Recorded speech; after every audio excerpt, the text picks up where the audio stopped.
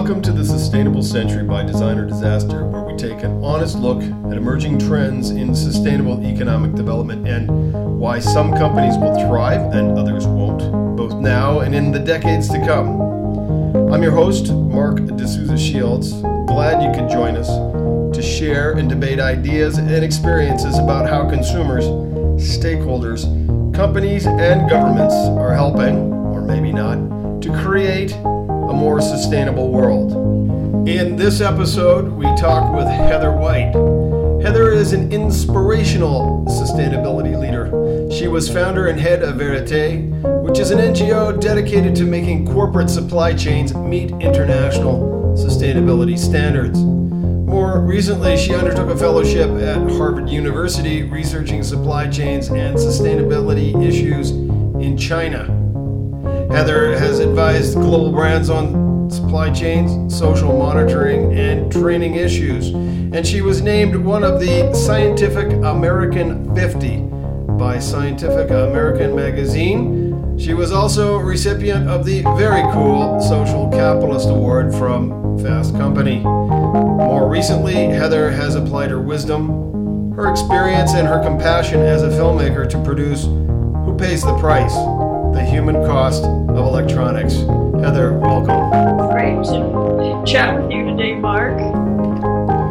Heather, there are so many things I want to ask you about social entrepreneurialism, about supply chains. But why don't you tell us a little bit about your movie, Who Pays the Price? The Human Costs of Electronics, as a context for that discussion. Sure. Well, just as a way of background, I headed over to China in January of 2013, not sure what I was going to find, but I was wrapping up a fellowship that I had at Harvard, the Safra Center for Ethics, where I was looking at challenges in supply chain monitoring and issues around corruption and conflicts of interest, which have been emerging and becoming an increased problem. And my colleague and I, within the first week, discovered that there are hospital wards filled with teenagers and young people in their early 20s who have been poisoned by benzene and hexane in making our cell phones and our electronic devices, the things that we're literally using every day and are by our side 24/7. So with that discovery, we made the commitment to make a documentary film about it. Originally, I was going to be researching an article that actually came out in Wired magazine in April of this year, but we felt that the issue was really compelling and that companies needed to be made aware of and some pressure brought to bear on them to change their practices immediately. So we decided we'd make a film, and it would launch with a 10-minute trailer that we put up on YouTube in 2014, which now has 1.2 million views, and there's been over 400 news articles, and we've got the documentary film that we're hoping to finish up this fall. Well, in your film trailer, there's some deeply, I'm going to use the word, upsetting personal stories, and invoking some very powerful images, heart-grabbing, really. But what got me besides that was how many of these young workers that were so tragically affected by making our cell phones really just left their rural homes to support their families. It strikes me like the story of millions of immigrants coming to America. And you had a chance to talk to lots of these people. You would think people could connect with that kind of story here in America, consumers? I think they will, because often I believe that we as consumers have no idea of who's on the other side of our cell phone or our iPad, and we can't imagine who might have made it. And we see these photographs, or we might see some footage on the assembly lines in China, but we don't really know who they are, and we don't have any clue about their stories and where they came from. So we've really made an effort with this film to go very deeply into the personal lives and hear the stories of these kids who basically wanted to help their families, wanted to have some adventure, wanted to check out what life in the city was like. Like a lot of teenagers today, they're bored in the countryside. They want to go to a place that's more exciting. They want to own a cell phone themselves that dream for a lot of them is to actually have a smartphone. I can't tell you how many teenagers we talked to said that they would love to have an iPhone, but they couldn't afford it. And the irony is that some of them had actually been producing in a factory that was making components for iPhones when they got poisoned, and then have spent the last 2 years in the hospital struggling for compensation and fighting their factory to get their medical bills paid. Well, those are tragic stories, and it seems like the struggle for them to get their voice heard is incredibly difficult in China particularly. But, I mean, in the trailer it talks about, and in the article you talk about most of these companies are Western companies or partly owned by Western companies. I mean, where does the responsibility lie in terms of helping these young workers? For me, I believe the responsibility lies with the brands. So Americans were not going to be able to have much impact in trying to reform the Chinese government or persuade them to be more proactive in enforcing the laws that they have on the books. But all of the U.S. companies and the European companies, and we're talking about Apple as being the largest of all of them, and they are a U.S. company. You know, Samsung is the largest in the world, but they're producing more than 40% of their product line in Korea, which is a democracy where you can challenge a company, you can file a lawsuit, NGOs are allowed, trade unions are allowed in the country. It's a completely different environment. China is a dictatorship. These kids have no access to resources and support for the most part. NGOs have been trashed and shut down by the government in a 5-year crackdown that the Chinese have been waging against organizations, specifically that are helping workers and migrant workers in particular. So these kids really don't have much in terms of sources of support. And I think that as consumers, there's a role for us to play here, because we can tell these companies they're supposed to be in compliance with the local laws of the countries where they're operating. They're not supposed to be allowing their suppliers to be poisoning workers, and they're not supposed to be looking the other way and saying that they don't know anything about the problem. It's a problem that was very easy for us to discover. It literally took us 1 week to realize that there are thousands of kids in hospitals around the country dealing with these issues. That's an incredible price to pay, as your film points out. But, you know, one thing that has always vexed, I think, a lot of what we might call sustainability or responsibly minded consumers is there's absolutely no information available about whether or not a product is being produced in a responsible manner. I mean, even people who see your movie, when they go to buy their phone, they have no way of telling which one is better than the other, or is there something I don't know about? No, you're absolutely right, and that's one of the big challenges. One is that this whole area of CSR and self-reporting only extends as far as the corporations want it to extend. So they're not under any obligation legally to provide details about what's happening in their supply chains. The case against Shell Oil in Nigeria that was recently won by farmers who brought their case forward in Amsterdam was the very first time that a major corporation actually lost on any counts being brought forward regarding environmental damage or supply chain violations anywhere in the world. So this is the first time a precedent has been set, and it's favored the corporations hugely because they're not actually obligated. So they report out what they want to. There's no verification legally.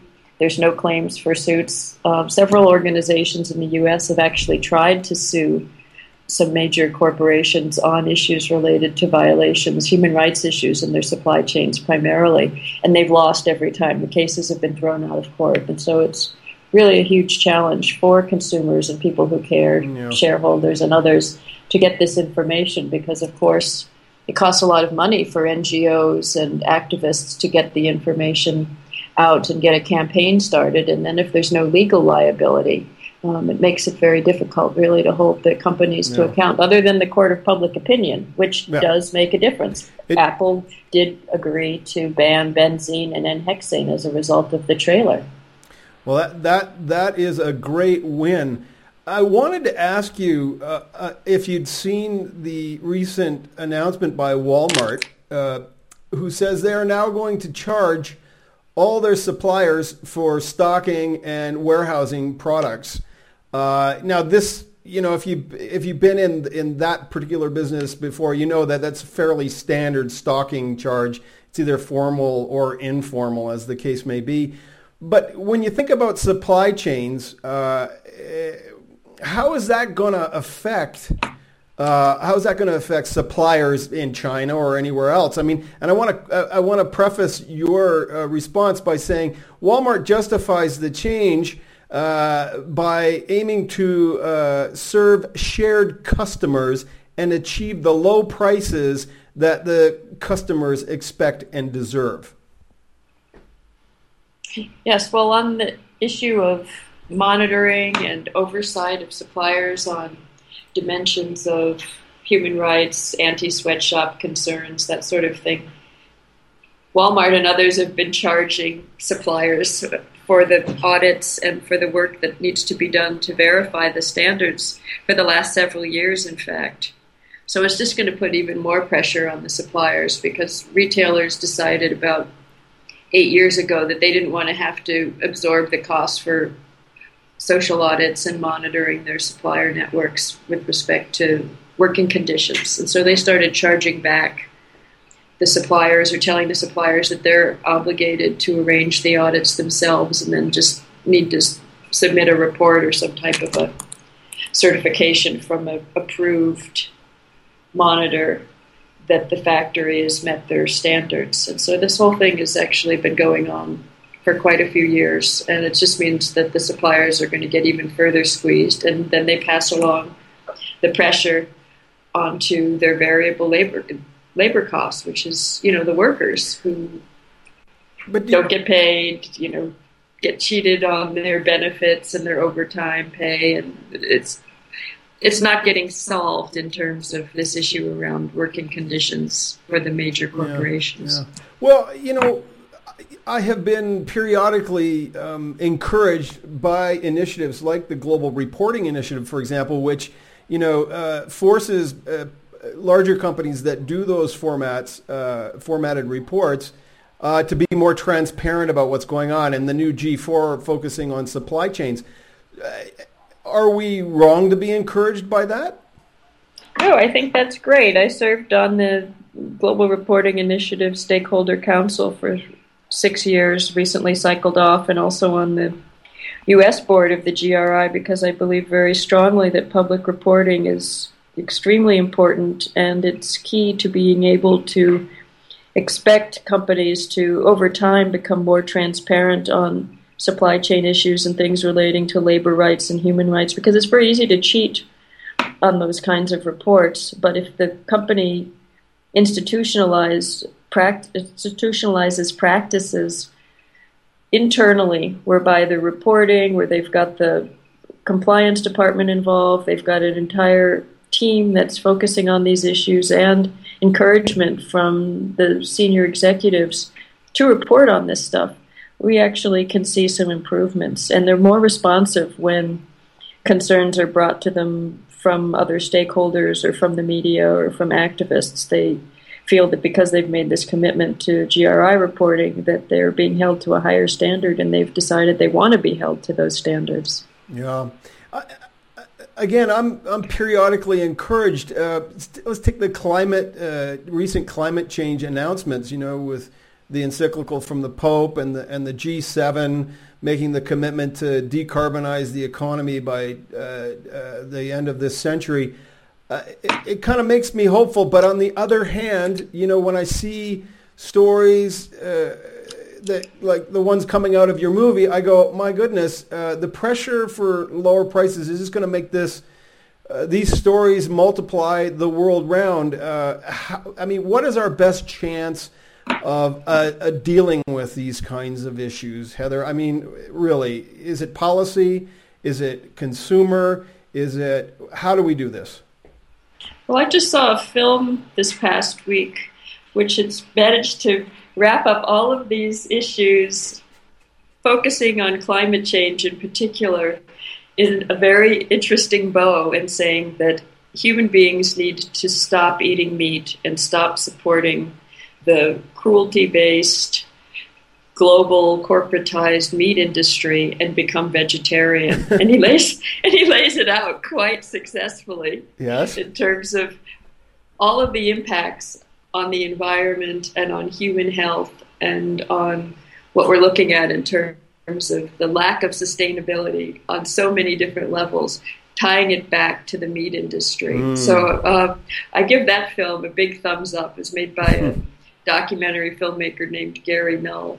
But in terms of these particular challenges in the area that I've been working in for the last 20 years, I have to say that we've taken some huge steps backward over the last 5 years, and hopefully we've taken a couple of steps forward as a result. But the Rana Plaza factory collapse in Bangladesh that had been preceded by a huge factory fire at a factory called Tazreen, and then Ali Enterprises in Pakistan, which was an equally devastating fire, all within the space of about 18 months, really sent a huge wake-up call to the whole social compliance industry and CSR professionals who claim to be working on these issues within the confines of the corporations that are sourcing from those countries, because it sent a very serious wake-up call that compliance efforts and codes of conduct have really been quite a big failure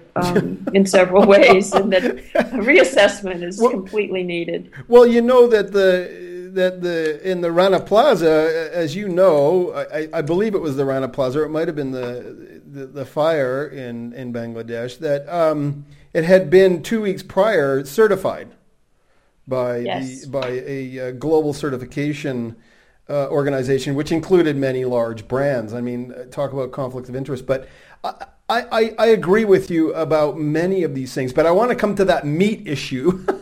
But in addition to making me feel a little guilty once in a while, what has always stumped me, Heather, is that there seems to be so many people working on so many important issues, but there seems to be no silver bullet that we actually pretty much need to find fairly soon. Do you think meat's it, or where should we put our priorities? I mean, because the stories that you tell in your film will surely lead to millions of people wanting to help there. But is that the answer? Well, I think that in terms of my film, I only wanted to make one specific ask of the cell phone companies, which is just eliminate benzene and N-hexane, and then hopefully make a commitment to produce these devices without life-threatening chemicals, because it's completely necessary and easy in many cases for them to substitute less damaging materials. But of course it costs a little bit more money. But at the same time, when Apple announced it was banning benzene last August, they didn't announce a price increase. Because we're talking about less than pennies per phone. Exactly. I did a calculation, Heather, of what it would cost to bring all Bangladeshi textile factories up to Western code, and it works out to about 3 cents per item of clothing. Absolutely. I'm sure that's right. I think we need, it's my own opinion that we really need a simple in-store label that's standardized, easy to read. You can get more information maybe off your cell phone or whatever, so that people can actually make the decision in the store. Then we can bypass all these lengthy and ridiculous political considerations that are, that wrap around every kind of important sustainability issue, particularly climate, for example, that just stall initiatives that I think pretty much everybody wants to see go forward, It's true, but there's so many competing labels and competing initiatives, and then they get taken over by the companies themselves and greenwashed. That we're in 15 years have not been able, not even in apparel where this issue originally started, have not been able to come up with one certification scheme that is industry-wide and that has the support of stakeholders, NGOs, trade unions, and consumers. So I think that, that's again another area of failure where some new ideas and some new partnerships need to happen. Well, there's certainly the technology now and the social networks that could drive that. So I'm hopeful about that, and I've seen some emerging social entrepreneurs, so to speak, trying to address that. I think one of the things that slows us down is trying to get too much consensus and trying to get it too right off the bat. Maybe we have to have a few competitive efforts out there and maybe have some failures at the same time. Quick word about social entrepreneurs. You've kind of been one most of your life. Looking forward, how important are they going to be in making the world more sustainable? I think very important, and I'm so encouraged by the younger generation, especially of social entrepreneurs. I've moved to Manhattan recently, and so many times I overhear conversations in cafes and restaurants by these young millennials who are all working on apps to save the planet and crowdsourcing initiatives to increase not only transparency of corporations in some cases, but watchdog initiatives and public policy that's more inclusive and gets communities involved. There's this whole move towards making your own products, the maker movement, which I didn't know anything about until about a couple of years ago. I just love it. Isn't I think it great? I think they're doing a great job, and my kids are going into wonderful careers. They're friends and people that they're graduating with. None of them are, choosing the types of planet-destroying careers that my generation went into, and now look what we're dealing with. This is our generation. Bears a lot of the responsibility, and also the one previous to us. Yeah. One of the things I find so hopeful about the younger generation is they're interested in sharing, and I think that's the rising phoenix of sustainability, the sharing economy. Absolutely.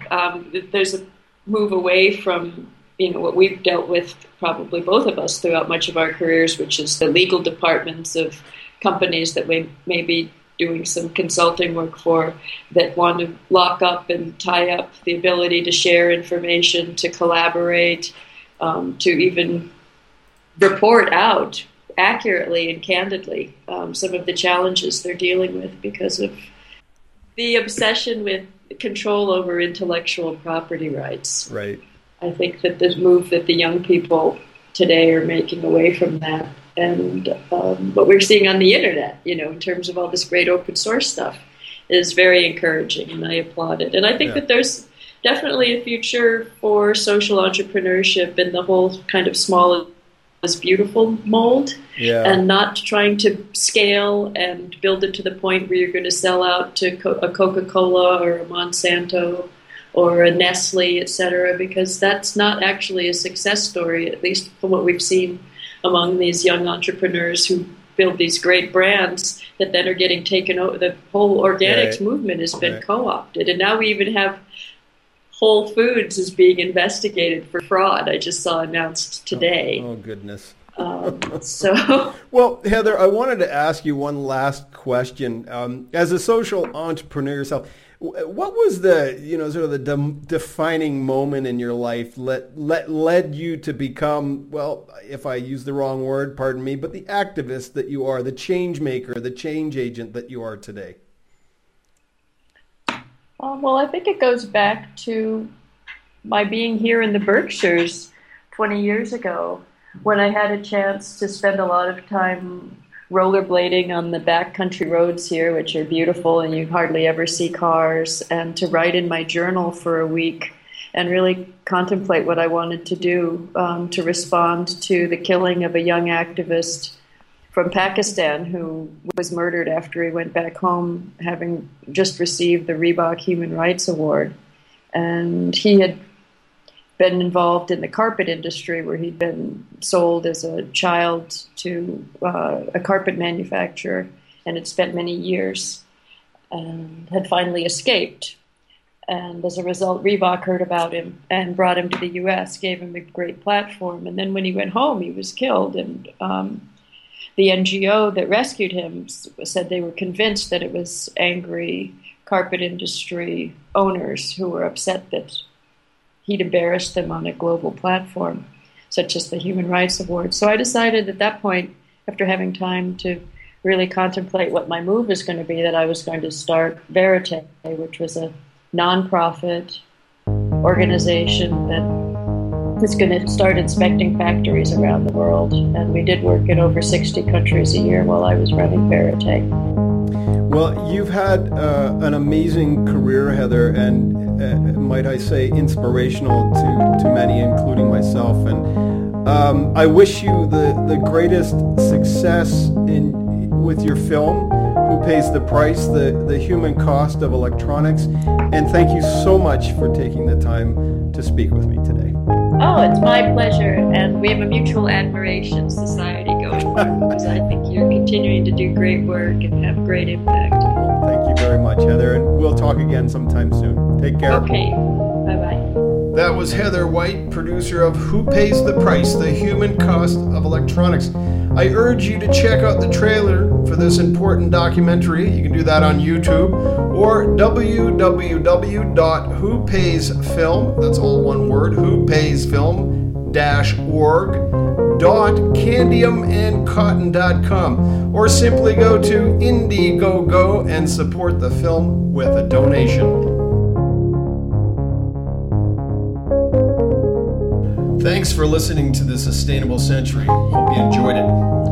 If you like what you heard, you can always go to www.sustainablecentury.net. Check out our blog. See the full list of Sustainable Century podcasts. Or if you'd rather listen to the blog, you can always download a 6-pack of Sustainable Century spoken blog postings, where yours truly reads 6 posts with only the occasional editorial. Remember to press like in all the appropriate places, leave a comment, stir up a fuss, spread the word, tweet your thoughts out to the world.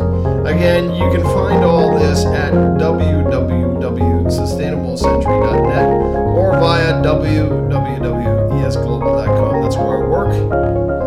Let's keep the conversation going.